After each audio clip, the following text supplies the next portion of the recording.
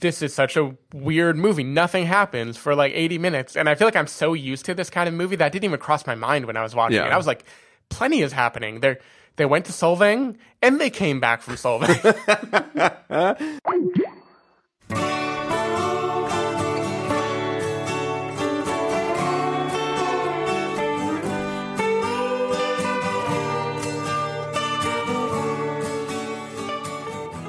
Hello, everybody, and welcome to the Spoiler Warning Podcast. This is review number 547 with our review of Paddleton. I'm Christopher Schnese. And I'm the other guy!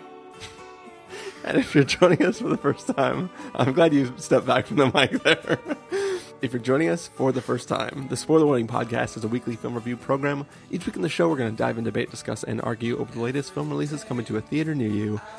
If you're listening to this episode, you probably already saw that in our feed, we also had a review of How to Train Your Dragon, The Hidden World. So if you haven't actually listened to that yet, you should go back and check that out because we had a lot of fun with that film. But for this review, we're going to be talking about the Netflix film Paddleton, which, Stephen, Paddleton, the film is named from this game that the two characters have made up and played together. Right. A game in which they paddle a ball against a large movie screen thing, and then try to get it to land in a hole or a barrel. Did you ever play any weird made-up sports when you were younger? And if so, what's one of your favorites? Interesting. Completely unprompted. I mean, I don't know if I'll call it weird or not. I was very into fake sword fighting when I was a kid. my friends and I we would get like sticks, or when we were feeling more safe, we would get like pool noodles or something. Yeah. And we would go usually on a trampoline and do like fights where we were doing like backflips and stuff while we were trying to hit each other. Yeah. It was badass. It was badass. No, I did that as well. I almost lost an eye because we weren't using sticks. We were using PVC pipe, and I swung down and snapped the other guys in half, which launched the top of it at my head, and I had to wear like an eye patch for like a week. You shouldn't fight with the Red Ryder BB gun. Yeah, basically what happened. But I mean, yeah, sword fighting counts as a sport. Lightsabering is apparently officially a sport in France. Something now. There was I saw something last week online. Yeah, I mean, back home before I moved up here, with the crew that we had back home, we used to play a little game we called pole soccer.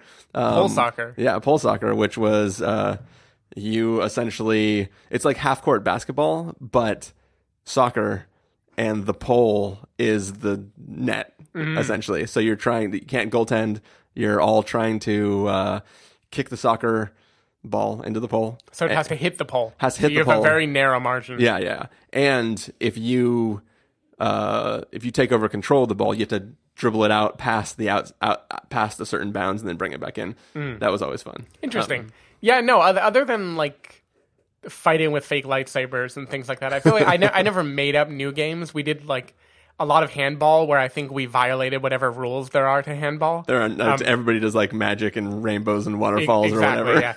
Yeah. We also definitely played like games like everything turned into a game of horse. You know, if you were on a skateboard, then you had to play not even horse, like you would do tag on skateboards too. Like there was lots of stuff where we would just be fucking around. But it was always like I always liked games where it was about like dodging at the last minute. Like the feeling of like you could escape if you just made the cool move at the right time. Like when you guys played Ninja Stars. Oh yeah, exactly. Lost a lot of good men that way. And women. Oh yeah, of course. But anyways, we're here to talk about Paddleton, which, though it's named after that sport, is not the only thing that this film features. Obviously, there's other stuff in it, which we will get to. Yeah. But what do you say we take a listen to the trailer, Stephen, and come back and give everyone listening a review? Let's do it. All right, listen, how about this? How about I'm going to make a statement, and if it's a true statement, then you don't have to correct me. Is what Michael has incurable? Yeah, that's a question. It has to be a statement, and then it should. All right, so my statement is what Michael has is incurable. That's it. So I'm thinking, before it gets bad, I want to end it. I don't want to change things, I want to make some pizzas. I want to play some Paddleton. They got a whole process that they give you these pills you can take, but I don't want to do it alone, and I was hoping you'd help me out.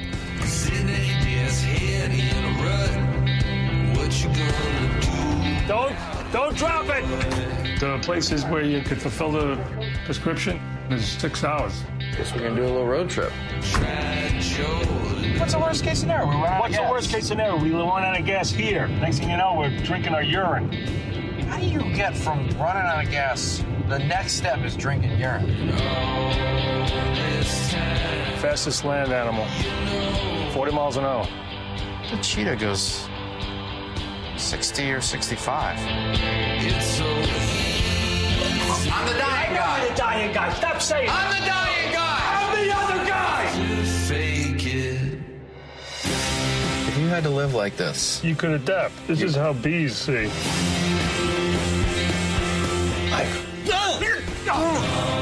Look like you were dead.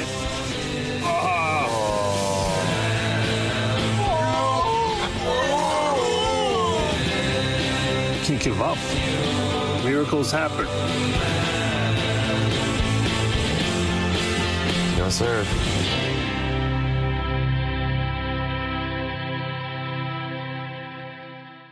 All right, so that was the trailer for Paddleton. Basically, it is the story of these two friends. They live in an apartment complex together. I mean, they don't live together, but they're the unit above the other guy. And they kind of spend all their days watching this old kung fu movie, eating baked pizzas, baked frozen pizzas, and just generally spending their time playing Paddleton. And one day, one of them is diagnosed with terminal cancer. And this is sort of the story of how they respond to that news and sort of what they do about it. Stephen Miller, what did you think of Paddleton?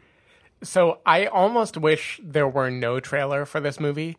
I think the way this movie builds up is so... It would be so striking if you went in having no idea what you were watching. So I'm going to be lazy right off the bat. I know this was not directed by the Duplass brothers. Technically, it was directed by Alex Lehmann, but it's a Duplass brothers movie. I'm going to call it a Duplass brothers film. I'm going to compare it with other mumblecore things because that's what it is. I don't care who the director is. That is what this movie is. I believe that when this trailer first hit the internet, back before like this week when we decided to review it, I think I sent you a link to the trailer and said you had me at Duplass. Yeah. and you would be correct. So I kind of feel like this has been an era where all of these people in the quote mumblecore circuit are getting their due. Like they're making good films. I guess I don't know what Joe Swanberg is going to be doing next, but like we both liked his own Netflix series Easy. That was kind of like him coming into his own, making things that are more about down to earth human relationships. Andrew Bujalski made Support the Girls last year, which is also like taking that improv heavy seeming aesthetic, but he actually makes it like a very tightly written humanistic movie. And I think the Duplass brothers are culminating with that here. I think this is a fantastic movie. I really, really, really love this movie. And I should say I have a high tolerance for heavily improvised, loosely scripted films. I know that is what I'm getting into when I watch a movie by them. That is what I want, especially when it is Mark Duplass and Ray Romano. I could watch that all day. I think this movie is just lovely. And it's like, it's lovely even before the ending, which brings it over the top into amazing for me, I think. So just watching these characters interact, it's about two friends and they're platonic friends and they're both, you know, you would probably call them losers if you met them on the street. I don't think that's unfair to say. Like they're guys who are wearing cargo shorts and sweaters who are watching the same kung fu movie every day and eating the same pizza, and they just have their routine and they stick to it. I will say it was about halfway through this film when I realized that they were watching a kung fu movie and not a kung fu series. Nope, just the same movie. It's the same movie because they show different arcs, right? Like first the guy is there, he does like the 5-finger punch of death or whatever, and then the water thing happens. Then there's like a thing where they're fighting. Like it seemed like there was a logical progression of this like student and a master, and like the progression of where they go from. And it's just funny that I was like, oh no, this is a movie that they were watching every night.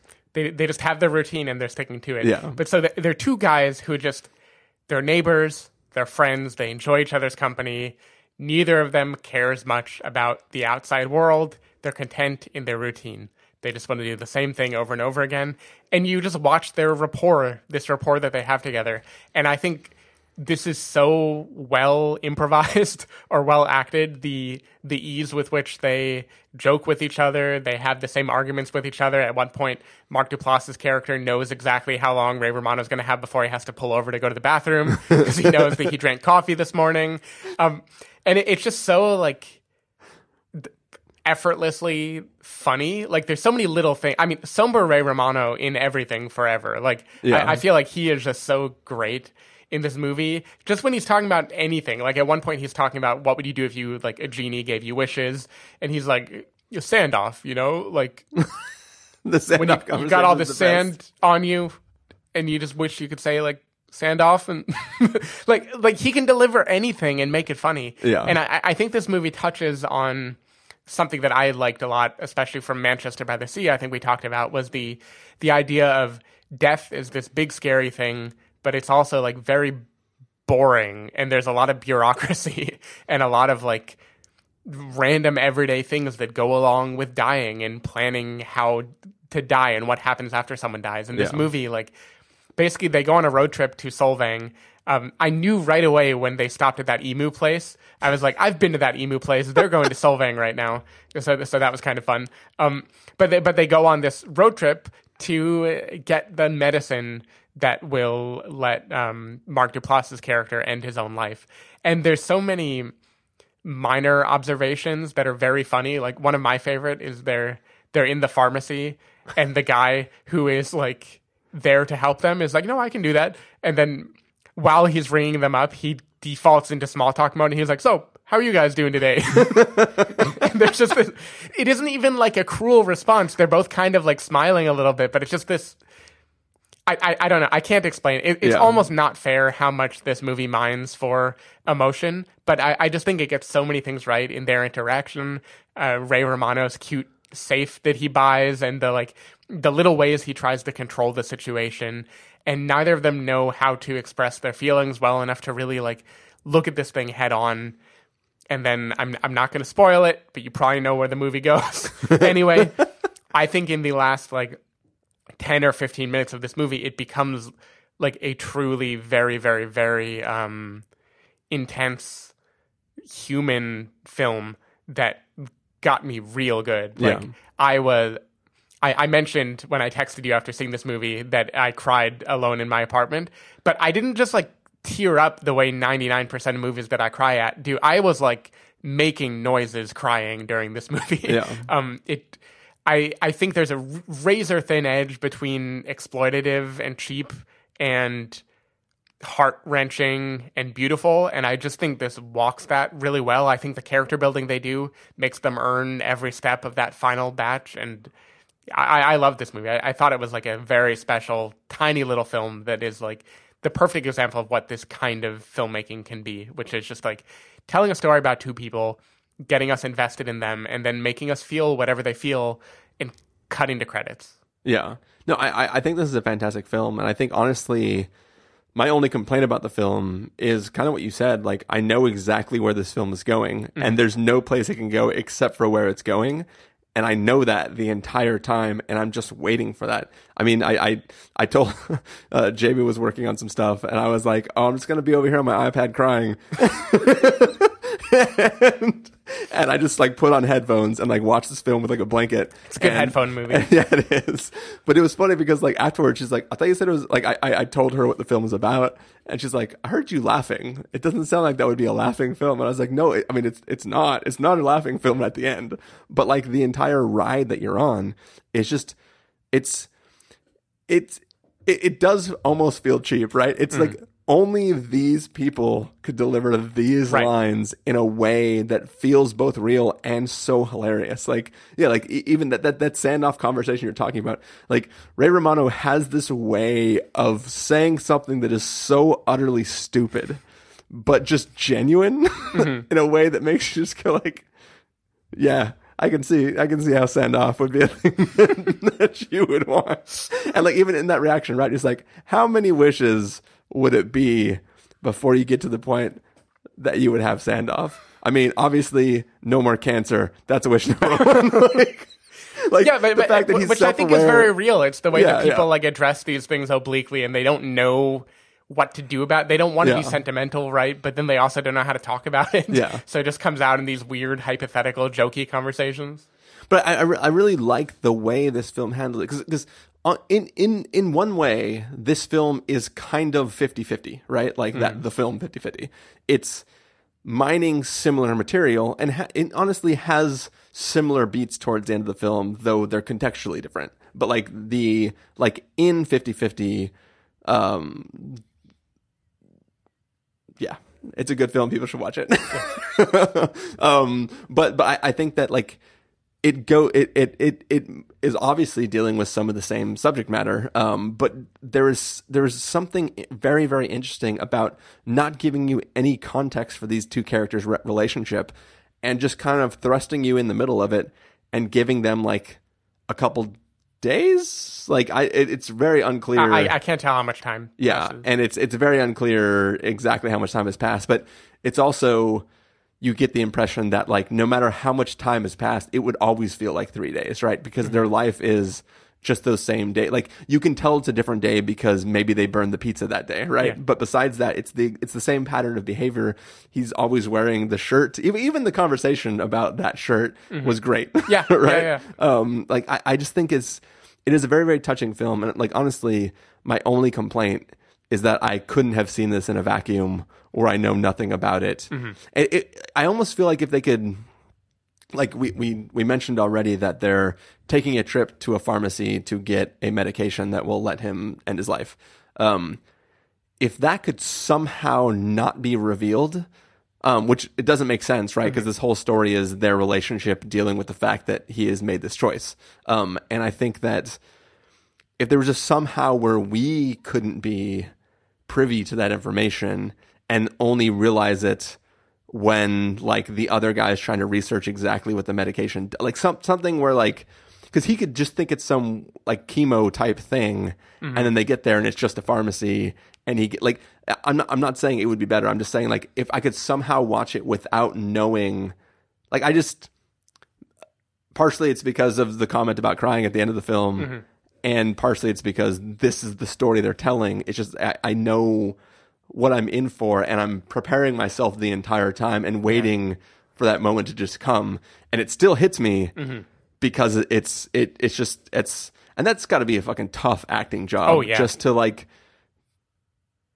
to know what you want to do in that moment. It's literally a thing that you can only act. You cannot know that feeling, right?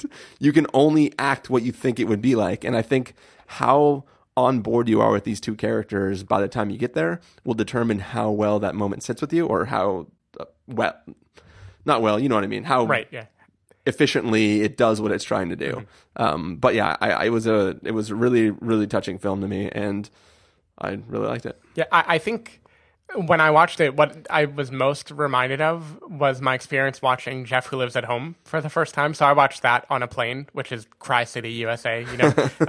And Jeff Who Lives at Home is a movie that is kind of one quirky thing for most of the runtime. And then toward the very end of the film, there's this sudden event that happens that is just this outpouring of emotion.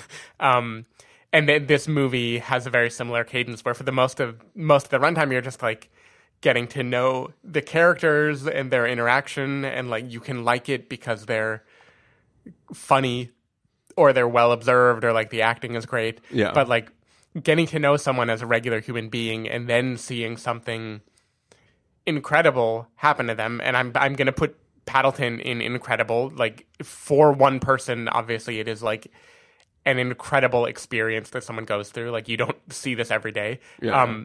And I just think they handle that tonal shift so well. And like, I would not begrudge anyone who is not vibing with this movie to be annoyed by it, or to think like it reached too high or it was cheap.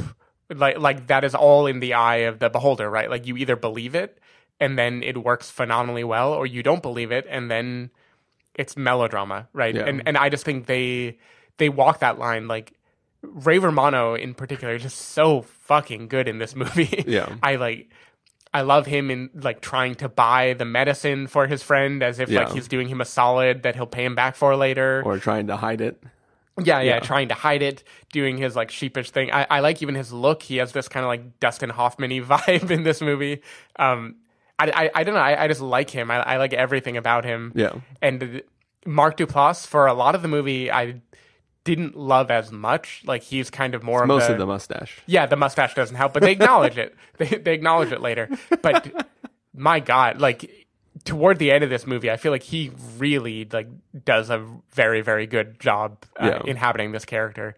And like even conversations they have toward the very end of the movie about ghosts and things like that, it was just such good like bittersweet laugh tears for me. Yeah. I was just all about what this movie was doing. Did you think this film was going to suddenly be safety not guaranteed at the end of the film? Yeah, I had a thought that maybe that would happen. Yeah. I was like, are they going to do it? Are they going to do it? Are they going to do it? Are they going to do it? But no. I will say too, I do like the like Mark Duplass's character. He's the one going through everything, but he understands how it affects his friend. And I think that I really, really like, there's a scene one night where they've been out drinking and then some shenanigans goes down. And like Mark Duplass is like, he knows what's up. Yeah. He just wants his buddy to like have some, like, there's nothing about that situation that he needs to participate in, but he like cares about like helping out his friend in that moment. I just thought like that was kind of like he's not feeling good, right? Like he's had a rough night and like he's just like, you know what? I'm just gonna go in here and rest for a little bit. Like, I don't know. I just thought it's cool to see. It feels like they really do have a relationship that's built up over time, and that like it's not just like, oh, let's have another funny scene where this sort of thing happens. Like you can see the seeds of that relationship play out in a way that's really, really interesting. Yeah. So. Yeah, I really I like this movie a lot. I keep going back to feeling like it's unfair because I get that it's like a loosely scripted film that is just like take two actors that have a really good rapport, let them mostly improvise a friendship for the bulk of the runtime, and then have a few bullet points that we know are going to be like tear jerkers. Yeah. And in concept, it seems like, well, that's not fair. Like, other people work so hard on their script and on the production design, and you just, like, you know, you just, like, went on vacation for a couple days and filmed something. Like, how can that be a movie? But it honestly, what it feels like, and I mean this in a good way, it's probably going to sound bad, but, like, when people are doing, like, improvised comedy, right? They go like, let's have an idea, now run with that. And they're kind of riffing back and forth. And this film feels like people who are like sitting there, maybe on their couch eating pizza from the oven, watching a movie, and they're like, could you imagine if like this was the case and this was your decision? Yeah. How would that feel in that moment? And then they're like, oh, like that would be really, really powerful in these ways. And they kind of stretch that into this film. And I think that this is one of those films where the entire film is entertaining, but it becomes what the film is right at the end. It's not, this is the premise for our film, now watch this premise play out. It's, we're going to give you the real premise for our film right at the end, and then you're just going to sit with that scene, and then you'll either love this movie or you won't. And we're going to give you 75 minutes of prologue, and then 15 minutes of the premise playing out. Yeah. And I don't know. I guess I haven't seen a movie like this since The Elephant and the Butterfly last year. These kind of like very loose, tender, emotional movies just hit me in the right place. And this was a good Friday night alone with headphones movie to watch. And I feel like it is a kind of perfect Netflix movie as long as people are watching it in a state of mind where they're ready to accept it.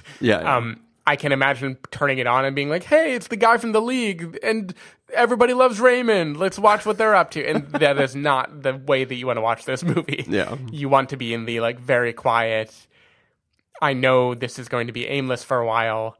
But what's interesting is, so I looked at a few user reviews after watching it. I was just curious, like, how this was tracking for people. Yeah. And a lot of people emphasized, like, this is such a weird movie. Nothing happens for like 80 minutes. And I feel like I'm so used to this kind of movie that didn't even cross my mind when I was watching it. I was like, plenty is happening. They went to Solvang and they came back from Solvang. They bought a pink safe. Yeah. I mean, I think... Yeah, I don't know. I know the whole time I was saying, like, I wish there was a way to watch this film without knowing what it was leading to.